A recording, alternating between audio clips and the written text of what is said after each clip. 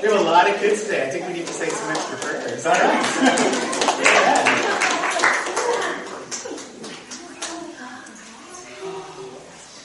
There are two scriptures today that I will be reading. The first one is from Proverbs chapter 6, verses 16 through 19. There are 6 things that the Lord hates, 7 that are an abomination to him: haughty eyes, a lying tongue, and hands that shed innocent blood, a heart that devises wicked plans, feet that make haste to run to evil, a false witness who breathes out lies, and one who sows discord among brothers. The second scripture I'll be reading is from Galatians chapter 5, verses 16 through 23. But I say, walk by the Spirit, and you will not gratify the desires of the flesh. For the desires of the flesh are against the Spirit, and the desires of the Spirit are against the flesh. For these are opposed to each other, to keep you from doing the things you want to do. But if you are led by the Spirit, you are not under the law.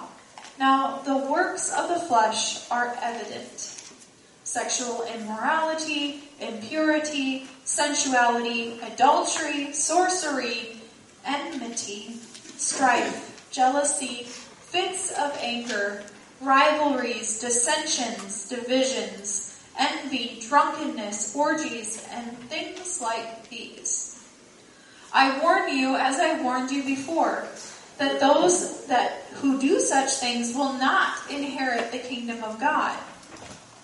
But the fruit of the Spirit is love, joy, peace, patience, kindness, goodness, faithfulness, gentleness, self-control. Against such things there is no law. Thank you very much, Becca. This is the Word of God. Lord God, I pray over this Word as I'm about to preach it. May these be your words, Lord God. Lead us into all truth, Holy Spirit. In your name I pray. In Jesus' name, amen. So we are starting a new series this week, and it is about sin. I know that, don't get too excited. Now, when we talk about sin, there's a lot of opinions on what sin is. Some have their own list. For instance, Margaret Sanger, the founder of Planned Parenthood, said the only sin she recognized was bringing a child into this world that you couldn't take care of. Some have their own ways of seeing sin. Some people would say that sin doesn't really exist. Sin is just a construct on the part of religion to control people. But no matter how dedicated someone is to that idea, when we see a mass killing like we saw in Colorado just a few weeks ago, Sandy Hook, so many other tragedies, the ethnic cleansing in Darfur and in Rwanda, the most relativistic thinker will look at that tragedy and they will say, something has gone wrong. Biblically, socially, historically, in every way imaginable, that is called sin. The Bible has a lot of lists of sins, such as in Proverbs, as Becca just read, or in Galatians. Really, in Galatians chapter 5, verses 16 through 23, will be our principal scripture really for this whole series. Normally, I'll take a verse in scripture, I'll go verse by verse. This is like word by word almost. This whole series will be based on this, about these sins that we can still fall into. Biblically, socially, historically, every way imaginable, we call that sin. The Bible has lots of lists for sins. When it comes to the 7 deadly sins, we should only see these really as ways of grouping sins together, or really the motivation that is behind sins. Before Jesus came along, many people thought, well, I got my list of sins, and as long as I don't do these sins, then I'm righteous before God. Jesus on the Sermon on the Mount says, if you hate your brother in your heart, you are guilty of murder. If you lust after someone else, you've committed adultery. So with these 7 deadly sins, what these are, not that any sin is not deadly, these are the motivations that lead into this. Instead of, once again, could have done any of these lists, but it's a little easier to do a series that's 7 weeks instead of 14 weeks long. So we're kind of grouping those together. The 7 deadly sins is something a lot of people know a little bit about. But not many know much about it. Once again, we don't like to talk about sin. One of the cardinal sins in our culture is to call sin, sin. The author Douglas Copeland wrote, what I write are not sins, I write tragedies. We make excuses for sin, we try to minimize sin, or we cover it up with reasonable sounding words like, well, those are just my triggers. But having a trigger is not an excuse for sin. So why 7? Why not 14? In AD 590, Pope Gregory I made the list of the 7 deadly sins that we're most familiar with today. These are more like 7 categories of sin or motivations for evil actions. It's sort of like simplifying the 10 Commandments. The Bible will simplify the 10 Commandments even further, much further than even 7, which it'll be 1, which is the whole law is summed up in this statement, love your neighbor as yourself. Or the most important commandment, to love the Lord your God. Though the list of sins, however, can be expanded into affinity. What's important to know is that all sin results in death. The soul that sins shall die. But equally important for the believers to know that we have power over sin, that is the Holy Spirit. Amen. William Faulkner, in As I Lay Dying, wrote, people to whom sin is just a matter of words, to them salvation is just a matter of words too. Sin is looking for the right thing in the wrong place. That was St. Augustine of Hippo. George MacDonald, the spiritual mentor of one C.S. Lewis, who you may remember from the Chronicles of Narnia, said, primarily God is not bound to punish sin, he is bound to destroy sin. The only vengeance worth having on sin is to make the sinner himself its executioner. When speaking of the 7 deadly sins, in 1993, all the way back then, MTV did a special on the deadly sins, which I thought was interesting. I didn't want to watch it, so I just took somebody else's word on it. Pastor John MacArthur. He had said of this series, they asked people what they thought about the 7 deadly sins. Now, medieval theology came up with the 7 deadly sins, not in the sense that they were the only 7 sins, but that they were thought. They were the 7 motivational sins that sort of motivated a lot of other sins. Pride, lust, covetousness, anger, envy, gluttony, and sloth or laziness. So these were the 7 deadly sins. This is an amazing MTV survey. And guess who they surveyed? You know, great theologians like Ice-T and Queen Latifah. You know, a whole bunch of people like this. And they basically, every one of these people denied that those were categorically sins. One of the rappers said, lust is a sin? Are you kidding? That's what I live for. Another one said, pride is a sin? Are you kidding? Well, we all need pride. When the survey was ended, this is what the MTV writer's comment was. No sin is as evil as the killjoy attitude of those who think someone's behavior and his offense is an offense to some holy God. My problem with that statement is it is an offense to a holy God. Yes. And in our society, it seems like the only sin is to have any shame over sin. Yeah. And I understand that because sin is a scary thing if you don't know Jesus. Amen. You need to justify, you need to somehow put yourself as better than others so that maybe when you die, you won't face judgment, but we all have this deep-seated feeling that we know that beyond this life, there's a judgment that is coming. Amen. For believers, we can look at sin and not have this fear because our sins were nailed to the cross. That is what we celebrated last week. And when Christ rose from the dead, the payment was good, and we are free from the power of sin, but we still have a sinful nature. That's what we read in Galatians chapter 5. Once again, there are many lists of sins in the Scripture. By some counts, there is 124 unique sins listed in the New Testament alone. One of the most informative, I believe, is in the book of Acts that is mentioned the fleshly nature of Galatians chapter 5. This list gets to the very heart of our very nature, but also the work of the Holy Spirit as well. For if we live to please the Spirit, we will not gratify the desires of the sinful nature. But if we live to gratify the desires of the sinful nature, we will not gratify the Spirit, and we will work towards death instead of life. As a believer, our attitude towards sin does change. Because we know that our sins are forgiven on the cross, but we should have deep sorrow. You may think that you look all put together today. You may think you're fooling everybody, but all I have to look at is the cross. Because the cross tells me your sin. I don't care if you're like, oh, I double parked once, I said a bunch of white lies, or whatever you want to say. The cross tells me your sin is so heinous. It is so reviled that it took the blood of God himself. Sheep and goats weren't enough. But it took the Son of God himself to cover over your sin. You know that about me too. I'm your pastor. But you know my sin is that bad as well. As we are saved, we still deal with this sinful nature, and it looks to minimize the joy that we should have in Christ, to make us once again a slave to what we are not a slave to. We are a slave to righteousness, but sin wishes to make us bound once again. I don't want to make this whole series about behavior modification. That's the law. That's the law. Do more good things than bad things, and God will smile at you. The grace of God tells us that there was nothing we could do that was pleasing to God. But in his grace, Christ died for us, so that we can live a life of freedom towards sin, that we can really do what Colossians 3:5 says. Colossians 3:5 is not a hopeful promise or maybe or just good thinking. It is a promise from God that we can. It says, "Put to death, therefore, whatever belongs to your earthly nature: sexual immorality, impurity, lust, evil desires, and greed, which is idolatry." It would not be there if we could not do it, that we can put to death these sins and live the life that God has meant us to live. Throughout this series, we're going to look at 3 things on each one of these sins. We're going to look at case studies throughout the Scripture.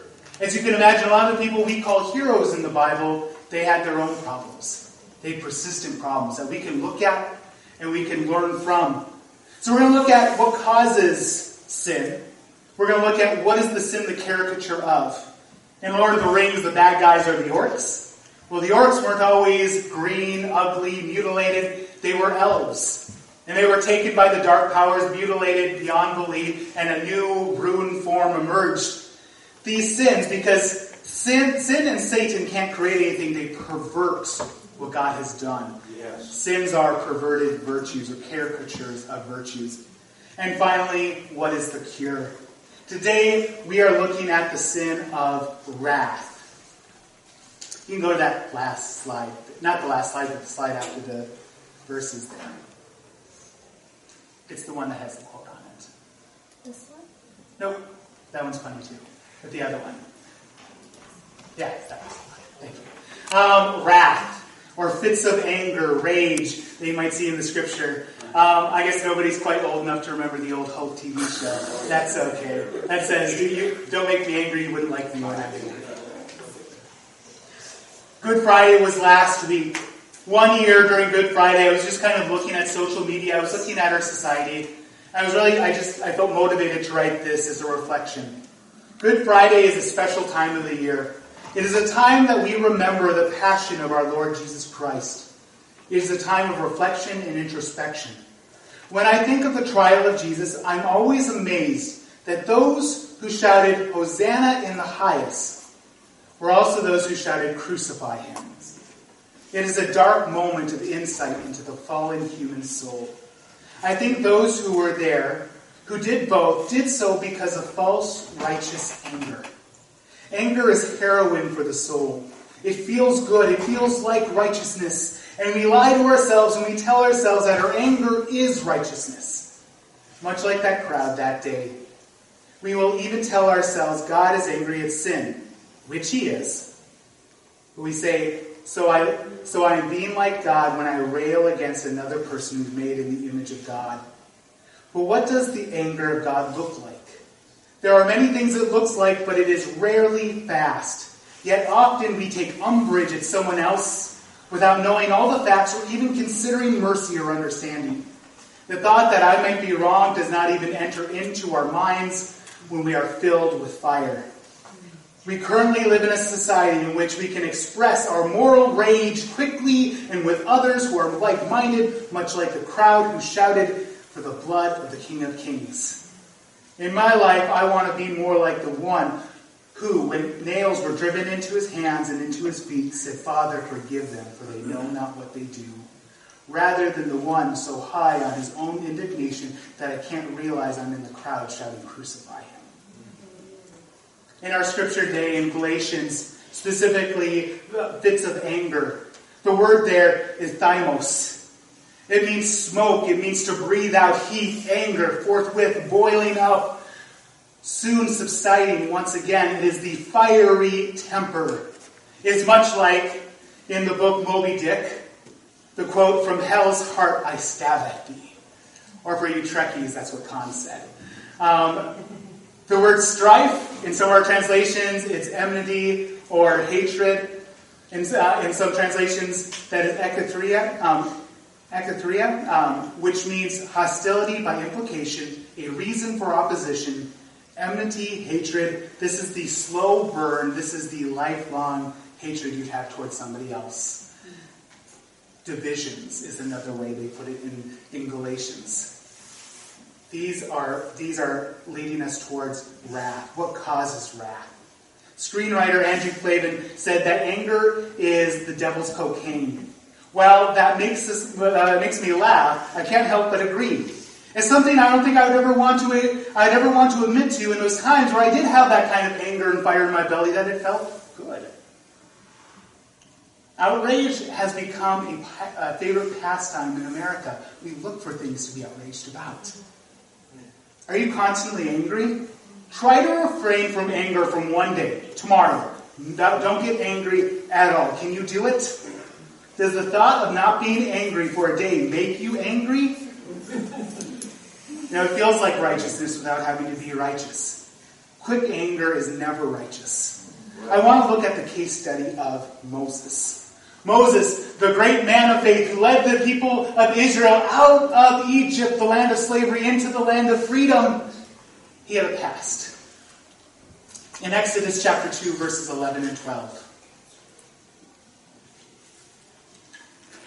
One day, when Moses had grown up, he went out to his people and looked on their burdens and saw an Egyptian beating a Hebrew, one of his people. He looked this way and that, and seeing no one, he struck the Egyptian and hid him in the sand. And I remember watching the Prince of Egypt. I don't know if you've watched that movie. It's great, by the way. But this part is just hilarious because it makes it seem like it's an accident. I think he falls off a pyramid, gets stomped on by like a camel or something. I can't remember. That's not what the scripture says. He looked this way and that, and he murdered him cold. Didn't give him a chance to defend himself. He didn't go to the Pharaoh like he could have, like he will later under God's authority and say, "Let my people go." He murders this man because he's angry. We can understand that, right? They're beating one of his people. This is not godly anger. It's a fit of rage. It makes me think of this last Sunday, actually Easter Sunday. Me and my wife and my in-laws, we went to the grotto over in West Bend, and we almost witnessed Avicide. Apparently swans are kind of vicious creatures. I didn't know this. I mean, the ballets and stuff do not prepare you to see a real-life swan. So we go to the grotto, and there's the swan pond, and it says, "Don't get close to the swans, they bite." I'm like, really? And I know they do now because there was a goose in the swan pond, and the swans did not like that. It was like a scene out of like West Side Story. I was expected like the swan to be like, flicking a quarter up in the air and doing this, because he goes after, he starts doing like getting all big and everything, like gang raiders used to do in the 90s, and the goose, he's kind of getting intimidated. He starts like swimming away, and the swan goes after him, takes him by his neck and shoves him underwater for a good while, and we're like, I think that swan's about to murder him. That's what Moses actually does. He murders this man. One cause for wrath is self-righteousness. So let's look at these two verses. Moses sees an injustice. It is right and proper to be angry concerning injustice, but Moses does not act justly. Why? Because he wasn't in control. He did not have the fruit of the Spirit that said that we are to be self-controlled, that we are to act with gentleness. It was not the act of a freedom fighter, but it was the act of a murderer. He looks one way and then the next, and he kills the man and hides his body. It's like an episode of Law and Order. Here's the second cause for wrath that we even see in the life of Moses. Whether real or imagined, it's disappointment. Moses was a Hebrew. And he was born during a very bad time to be born as a Hebrew because the Pharaoh wanted every one of these children dead. And Moses' mom, being wise, puts him in a basket, has him go down the river. His sister watches him from a ways, and then Pharaoh's sister picks him up. That's why he's called Moses, because it means to be drawn out from the river. And so he is a Hebrew living in an Egyptian society. He is kept from the lived experience of the Hebrews, but he's also not an Egyptian, so he's a man of no nation, of no people. I think that feeds into perhaps his anger at this moment. James 4, 1 and 2. What causes quarrels? What causes fights among you? Is it not this, that your passions are at war within you? You desire and you do not have, so you murder. You covet and cannot obtain, so you fight and you quarrel. You do not have because you do not ask. Disappointment, whether real or imagined, causes wrath. Maybe things didn't go the way you were wanting them to in a relationship, in a job. Maybe you really are a victim of injustice. How are you acting towards that? Are you acting as Christ, or are you acting as the crowd? I remember when I was working at this treatment facility, we had donated to us a bunch of clothes. And I remember there was this one kid there, he was the youngest kid, he really wanted these clothes, but they were extra, extra large. He was so many sizes too small for him. And he got so angry, he started tipping over tables. Now, if I gave him those clothes, they wouldn't do him any good. He wouldn't want to wear them. They wouldn't stay on him. But he was so angry. I laugh at that kid, but I mean, if you ever played a board game with me, you probably know that I have somewhat of a hard time controlling my anger when things don't go my way. Here's the third cause: difficult people. Rarely is there anything I need to say about this. Unless you live alone, under a rock, on the moon, you most certainly have been angry at somebody else. Because difficult people do make us angry. Maybe they hold different beliefs, or maybe they unintentionally, or maybe intentionally try to hurt you. I'm going to go back to myself here. I went over wrath first in the deadly sins, because I believe if we're going to talk about sins, we should start with us. Because when it comes to being angry over sin, we should look at our own sins before we look at anybody else. And this is one of those things where I've dealt with all my life is anger. When I look at Moses, I feel certain kinship with him. I know how he feels at times. Here's one time where actually I did handle my anger well, but it was one of those things, dealing with difficult people do make you angry. Same treatment facility. This kid was getting awfully violent in his room, and instead of restraining him right away, I gave him a chance. And he took that chance to run to the other living area. So I ran after him. This is really, really not allowed. He could hurt other kids. He's in an agitated state. So I need to run over there, making sure he doesn't hurt himself or others. And so I chase after him, and for some reason, I think it was the Holy Spirit telling me, don't go straight, go around. I go around, and just about the time I would have been the other way, he throws a chair where I would have been. Oh. So I'm behind him, and he looks behind me, and the look of fear on his face tempered down my anger, and I did not act out of rage. Thank you, Jesus, of course. Difficult people, of course, they can influence that in us. They have that rage or division. But what are we told in the scriptures? To leave room for the wrath of God. I say a bunch of silly things, but many of us have been genuinely wronged, have genuinely undergone injustice, work, family, whatever. And our knee-jerk reaction, of course, is to have a fit of rage, to rage at the person, and we will lie to ourselves, this is righteousness. I'm going after them. I'm exposing them. But that's not the way Christ responds. That is not godly anger. Here's the fourth cause: selfishness or self-importance. This is primarily why Moses and we get angry. We believe we deserve better, and the things that are not the way they should be, of course, cause us rage. What it basically is forgetting the gospel. We think we deserve better than what we get. The gospel tells us that we've gotten better than what we deserve. Because what we deserve, well, we were talking about sin, right? The soul that sins shall die. The penalty for sin is death. The wages of sin is death. That all of our life we've been working towards one thing, but we got grace and mercy. Take me, for instance. When I'm out driving and someone cuts in front of me and doesn't even bother to turn on their signal, this is something that can set me off. Why is that? I don't like the answer, but this answer is true. In my mind, I am the most important person on the road. When you get angry at the guy at work or the gal at work or school or what have you, they're being insufferable and you can't forgive them, that is looking at the cross and saying, not enough.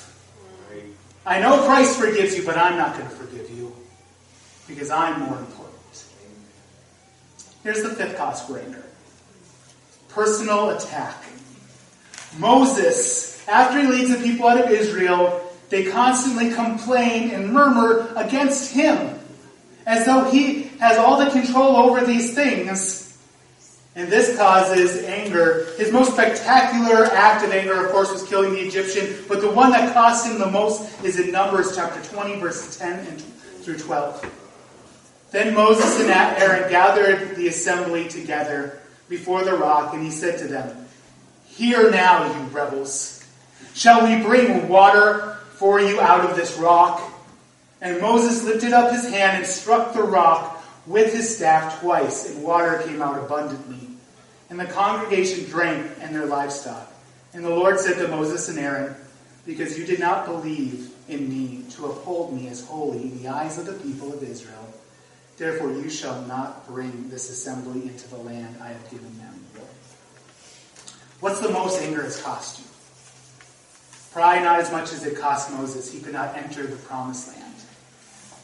But it's not all doom and gloom. God still loves Moses. Moses is still his friend. Even though the consequences of this, they were there. Moses keeps going to the Lord, and the Lord eventually tells him, "Enough. We're not talking about this again." It's literally what you'll read on in Numbers if you continue reading. Do you struggle with anger? Ask the people around you. If they hesitate, the answer is yes. If they say yes, the answer is yes. If they start making excuses for your behavior, the answer is yes. Now you may think because you don't have the explosive type of anger, you don't deal with anger, but here are three primary bad ways of handling anger. See which one you gravitate towards. Passive. This is where you bottle it up and you don't forgive, but you think you are fine because you are not flying off the handle. Inwardly, you are in pieces, but nobody knows. This is the person who dies at like 45 because the waitress didn't put bananas on his pancakes. I told her to. They bottle it up. They're not expressively angry. They put on a smiling face all the time, all the while having murder in their heart for so many people who don't even know what the problem is. I remember one time as a pastor, this woman, not here by the way, so don't be thinking of anybody you know. Woman comes in my office, and she looked bad. And she looked bad for her age. I'm not trying to be mean or anything. I start talking with her, and she starts telling me all these people she feuds with, she doesn't talk with, and the list goes on and on and on. And I asked her, "Do you think any of these people even know you're angry with them?" "Well, they should." "Do you think they do?" "No, of course they don't." It's like, who's hurting them? That's what holding on, this is what passive anger does to us. It's like taking poison and waiting for the other person to die. It only hurts us. 2, aggressive. This is the anger we are most familiar with. This is thyros. It's breathing out fire. This is the type where you put a hole in the wall or break your stuff or get into a fight. This is the one that's outwardly destructive. The third one is passive-aggressive. This is the type where you hide behind sarcasm or talk behind someone's back in order to punish them. Facebook, enough said. It's like what Elaine in Seinfeld said when she heard how guys bully each other, and they asked her, "Well, what do girls do?" She says, "Nothing. We tease someone until they develop an eating disorder." That's the cause of wrath. What is it a caricature of? Like I said before, The devil and sin, they can't create anything. They can only pervert what God has made. So you may ask yourself, why didn't I make this one? What is it a perversion of? Because caricature starts with a C and the other point started with a C. Looking at each of the 7 deadly sins, we can see godly virtues which bring life perverted into something that brings death. Godly anger. God gets angry. Perhaps you have heard of the wrath of God. Ezekiel 25:17. I will execute great vengeance on them with wrathful rebukes. And they will know that I am the Lord when I lay my vengeance upon them. I submit to you that is not to be read as, I will execute great vengeance on them with wrathful rebukes. Well, no, I'm the Lord when I see my vengeance. God gets angry. God gets furious with sin. And we have this life to shed ourselves of our sin before he punishes us for our sin. This is the key to understanding God's anger. It is Psalm 86:15. But you, O Lord, are a God merciful and gracious, slow to anger and abounding in steadfast love and faithfulness. Time and a calm head. What needs to happen can't be about you. It can't be about your own offended sympathies, but about God's offended glory. There are good reasons to be angry. It's good to be angry at times. Things like child trafficking, you should be angry about. Ethnic cleansing, drugs, people who prey on others. When good is called evil and evil good, these are great reasons to be angry. But in your anger, do not sin. Do not let the sun go down on your anger. Don't dwell and allow it to consume you. Jesus himself got angry. Jesus gets to Jerusalem, to the temple, and he finds a racket going on. Dishonest men bilking devout people out of their money so that they can sell them livestock and sacrifices. What had happened at the time, people would bring their sacrifices to Jerusalem, and they would get to the temple, and there would be people standing in front of the temple, and they'd say, hey, your lamb is no good. And it could be a pure, spotless, perfect lamb. Like, your lamb's no good. You have to buy our lamb. They won't let you sacrifice that lamb. What's their lamb? It's worth probably 3 or 4 times as much as a normal lamb is. As a pastor who's worked in a church for a long time, I got to say, as soon as it's for a church, the price goes up 3 or 4 times. Those of you who've paid for a wedding, you know if it's for a wedding. It's like, oh, how much are these paper plates? $1. Oh, it's for a wedding? $5. Dishonest people bilking the devout out of their money. You probably know the story. Jesus flips over the tables. He lets the animals free. He proclaims his Father's house will be a house of prayer, but they have made it a den of thieves. In John's Gospel, John adds another detail. In John chapter, 12, 13 through 16, I think I wrote that down wrong. The Passover of the Jews was at hand, and Jesus went up to Jerusalem. In the temple he found those who were selling oxen and sheep and pigeons, and the money changers sitting there. And making a whip of cords, he drove them all out of the temple with the sheep and the oxen. And he poured out the coins of the money changers and overturned the tables. And he told those who sold the pigeons, take these away. Do not make my Father's house a house of trade. The key there, the added thing, is a whip of cords. This helps us understand what Jesus is doing here. He did not just see what was happening and explode at these men. He took time and he bound a whip together. Maybe they would have preferred if he just tipped it over, but he got a whip out. He is in control of his anger. He is exercising the fruit of the Spirit of self-control and love. It may not seem like love, but when you love God, when you love people, and you see these things destroyed, it causes a righteous anger, but it is not a hot anger, it's a cool anger. He is angry, but it is a godly anger. It's an anger over sin. There are 3 things we should be angry over sin about. First, foremost, ourselves. If you are not angry over the sin in your own life, you're a hypocrite, just like the Pharisees. If all you see, the problem is in the world, instead of what Paul saw, he says, Christ Jesus came and died for sinners, of whom I am the worst. You should feel that way. I should feel that way. I am the worst, because I don't know you. I didn't live your life, but I lived my own. I know my own thoughts and intentions. I know times I've been like a hypocrite. I know times where I did mean to cause offense, and I did it anyway. I should be first furious over the sin in myself because my sin drove Christ to the cross. Yes. Second thing we should be angry about over sin is sin that's in God's church. That's what we see with Jesus Christ. He has no sin of his own to be angry over, but he sees sin in his Father's house. It is right, it is just to be angry over these things. What's Jesus so upset over? His Father's house. There's no excuse. When churches start being soft on the Word of God, there is reason to be angry. We don't want to be quick to anger and post something on social media we'll regret later, but honestly, my Father's house will be a house of prayer. And since the time of Jesus Christ, so many have been trying to make it a den of thieves. Heartbreakingly, probably the greatest export the church in America has given to the church in Africa is a theology that if they give their money, God will prosper them. And these evangelists who go over to Africa, as they take away the money these people need for food that week, are nowhere to be seen when they go starving for the rest of it.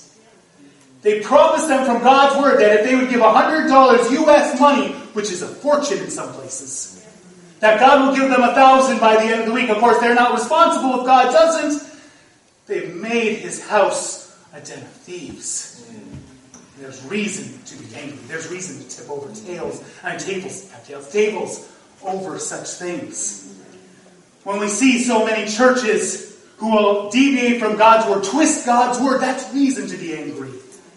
So much of this is allowed because so many Bible-believing Christians say, well, that's just somebody else's perspective on this. Yeah. This is God's word. Heaven and earth will pass away, but not one jot or tittle from the word of God. Finally, yes, we should be angry at things we see in the wide world. It is right and proper to be angry over things like child trafficking, which is a blot on this world. In a very real sense, there's more slaves today than there was in the antebellum South. We just don't see them. They are hidden. They are taken. In fact, I remember there was a girl in my own youth group where this happened to. She was taken off the streets like it was a grim fairy tale by a predator that nobody would ever have guessed. It was a 19-year-old girl. And I'm not even going to go into the horrific things that happened from there. It's right, it's proper to be angry about these things. But in our anger, we do not sin. We look to be godly in our anger. So we talked about what causes wrath, what causes sinful anger. What is it a mockery or caricature of? But what about the cure to anger? At this time, worship team, please come up. The key to any relationship, the key to the cure of anger, it is forgiveness. We are told to forgive as the Lord has forgiven us. In 1 Peter 4:8, above all, love each other deeply, because love covers over a multitude of sins. In church, in our families, in our friend groups, the key to any long-lasting relationship will be forgiveness, because we will eventually get on each other's nerves. We will eventually offend each other, whether we need to or not. If you think you've never done anything to offend somebody in your life, you're probably the problem. Amen. It's always the other person's fault. I'm always acted upon. Chances are you're probably offending, hurting people just as much as they're hurting you. We can hold on to it, take that poison, waiting for the other person to die, or we can do what 1 Peter 4:8 says. Above all, love each other deeply, because love covers over a multitude of sins. Do I need to say more than that? To love each other deeply. To decide at certain points in time, I'm not going to hold this over the person anymore, because love does not keep a record of wrongs. Love never fails. Second cure for wrath. Remember. Remember the debt you've been forgiven of. You deserve hell, but God doesn't give you what you deserve. Why should you look to hold people to the debt they owe you? Jesus gave a parable at one point in time about a servant who owed an outrageous amount to the king. And the king, instead of throwing him in jail and making him pay for every penny, forgives the debt. The same servant finds one of his fellow servants who owes him so very little, and he throws that man into jail. And when the king finds this out, he is furious that the one who is forgiven much would not forgive little. Remember the debt you have been forgiven of. Finally, prayer. Prayer. I think prayer is probably one of the key ways of dealing with anger, wrath, bitterness. And, when you're at your most angry, that is the time you should pray. In fact, we have several psalms. We call them the imprecatory psalms. They're the psalms that really kind of like weird people out because there's stuff like, I want to see their head bashed against a rock. I love the psalms because it's the language of the heart. It's the way the person is feeling. But they don't stay there. When you're in deep prayer, you can't stay there. When you start feeling the joy of the Lord, it melts away wrath. One time, I can't remember what I was angry about. It wasn't anything in our relationship. Me and my wife were both angry about this, and Becca said, let's pray. And I responded to her, I don't want to pray, I want to be angry. I think a lot of times we're like that, right? We know the heat is building up. It's getting to a fever pitch.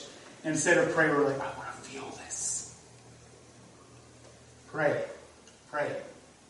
That's the cure for wrath. Worship team is going to lead us in a song. This is a time for us to have that introspection. Like the song we sang earlier, here's my heart, Lord, speak what is true. Here's the time where we look in our life, because you know what these things do? They bound us in a chain that's not our own. And we do not live the abundant life Christ meant us to live. Much like in the Chronicles of Narnia when Aslan tells the children, you're not as happy as I mean you to be. You don't have the joy he means you to have. So maybe you're holding on to a root of bitterness. Maybe you've made excuses for yourself. Well, I'm just an angry person. Those are my triggers, and they know it. They keep doing it anyway.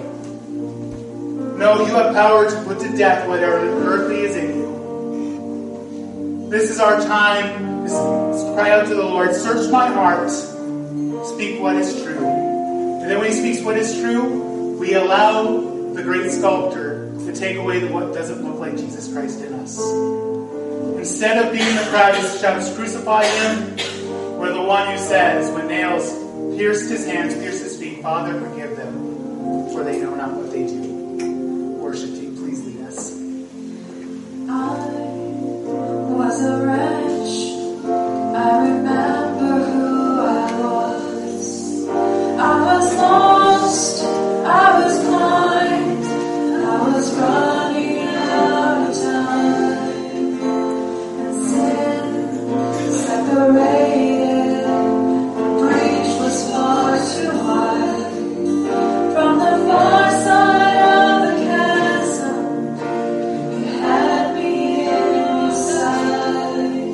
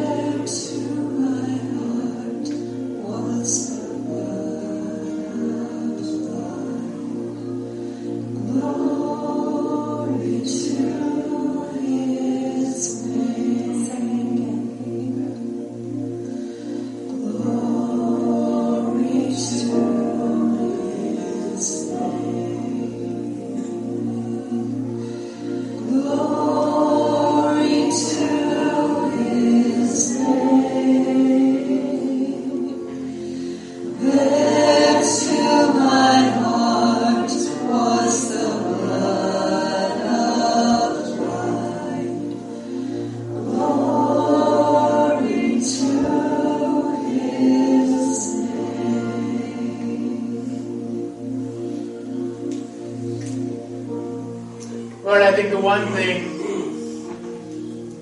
we look at our sin, of course we have sorrow towards sin, but we have great gratitude towards you, the one who has freed us from sin. For it is the kindness of God that leads us to repentance. To know that you abhor sin. They are abomination in your sight, but you have saved us from our sin and made us your son and daughter. Thank you, Lord.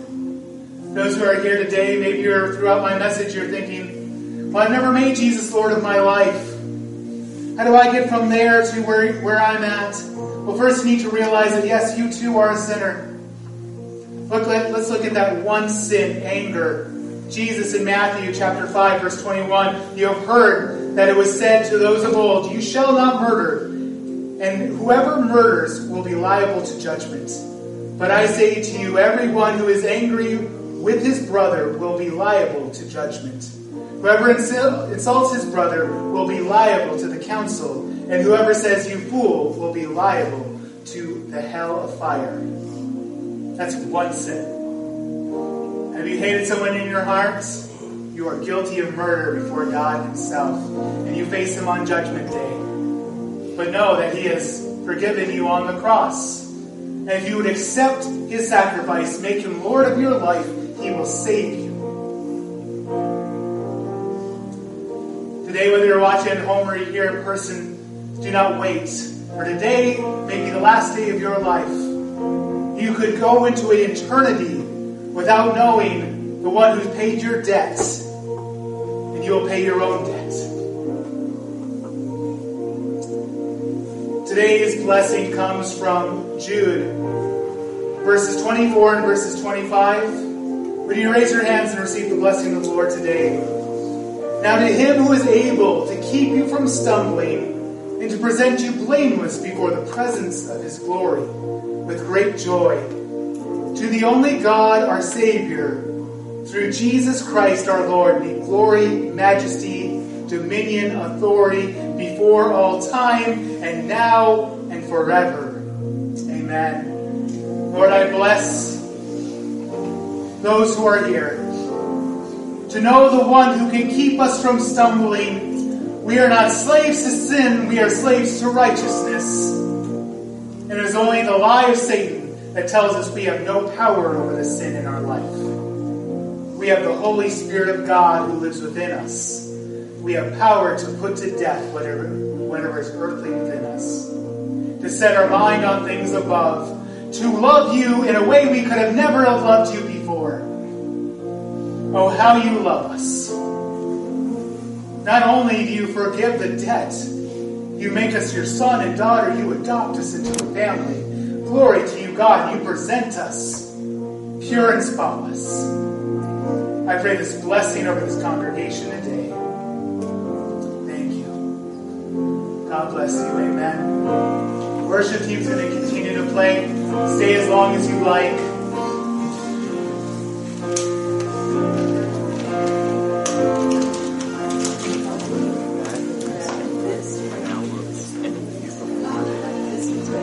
So right now.